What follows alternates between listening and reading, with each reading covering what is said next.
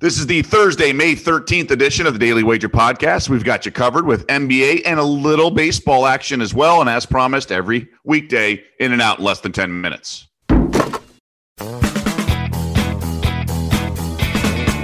Welcome to the Daily Wager Podcast, presented by DraftKings, America's top-rated daily fantasy app. I'm Doug Kazarian, joined this morning by Tyler Fulgham. How are you, sir? Doing well this morning, just kind of recovering from the NFL schedule release hangover. Yeah, exactly. So we had to adjust our schedules. You know, we're one-trick ponies. We can only go at a certain time. No, it was a lot of fun.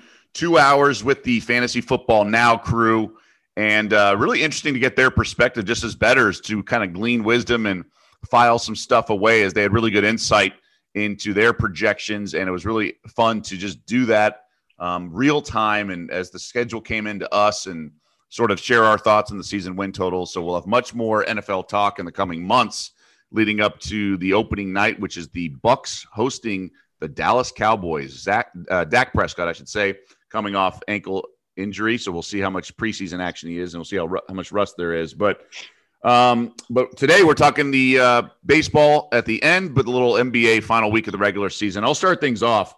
And I'm going to focus on the Bucs, and I tend to have these wonky plays, but I'm going to go first half team total. What exactly is that? It's a team total, but in the first half, I just like the Bucs to come out and go up and down with this Pacers squad. I don't know if Indy can keep pace with them, so I'm going to focus on the Bucs over 62.5. Basically, I mean, would I take the over 120? Sure, but I trust the Bucs will get their 62.5 more than I would the Pacers getting their 57.5, 58.5. So I will isolate the Bucs in the first half team total. I'll go over 41.5 points, assists, and rebounds, par for Domantas Sabonis, the big man for the Pacers.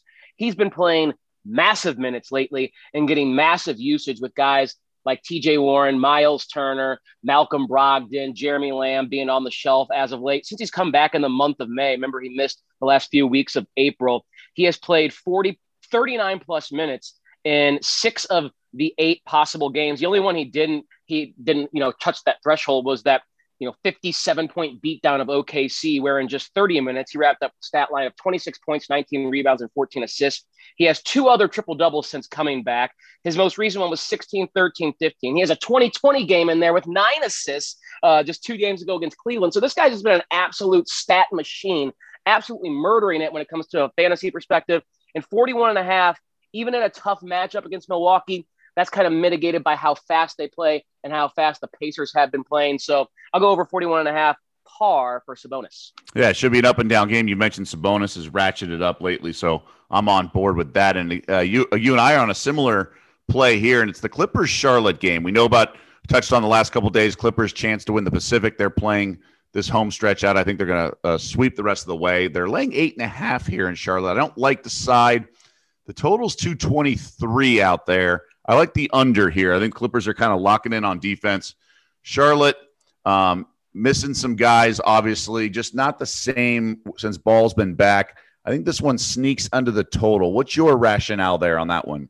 Yeah, I'm going to go under 223.5 as well. The Clippers haven't played in a game that went north of 223.5 or have featured at least 224 points since April 20th, when they played Portland, one of the best offensive teams in the NBA, and that game just snuck over the threshold at 225. So 9 straight games involving the Clippers have gone under this threshold, and Charlotte's not necessarily the type of team that makes me think that trend is going to stop. They're 21st in the NBA in offensive rating. They're missing some of their key offensive players, and the Clippers, we know, jockeying for position still in the Western Conference, probably trying to avoid the LA Lakers. So I think they're going to stay under this because Charlotte's just not a team that I think has the offensive firepower to mitigate this trend that the Clippers have been on.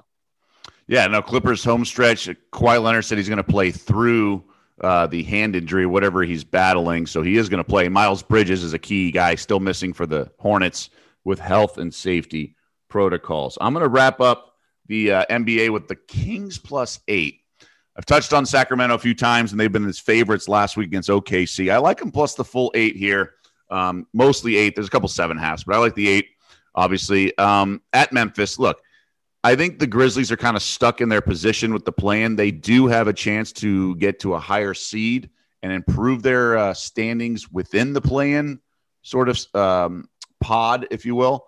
I just like how the Kings are playing. They're playing loose. They have some players that are, De'Aaron Fox is out, Barnes is out, so they have other guys playing, and I think they're just kind of going to play loose. And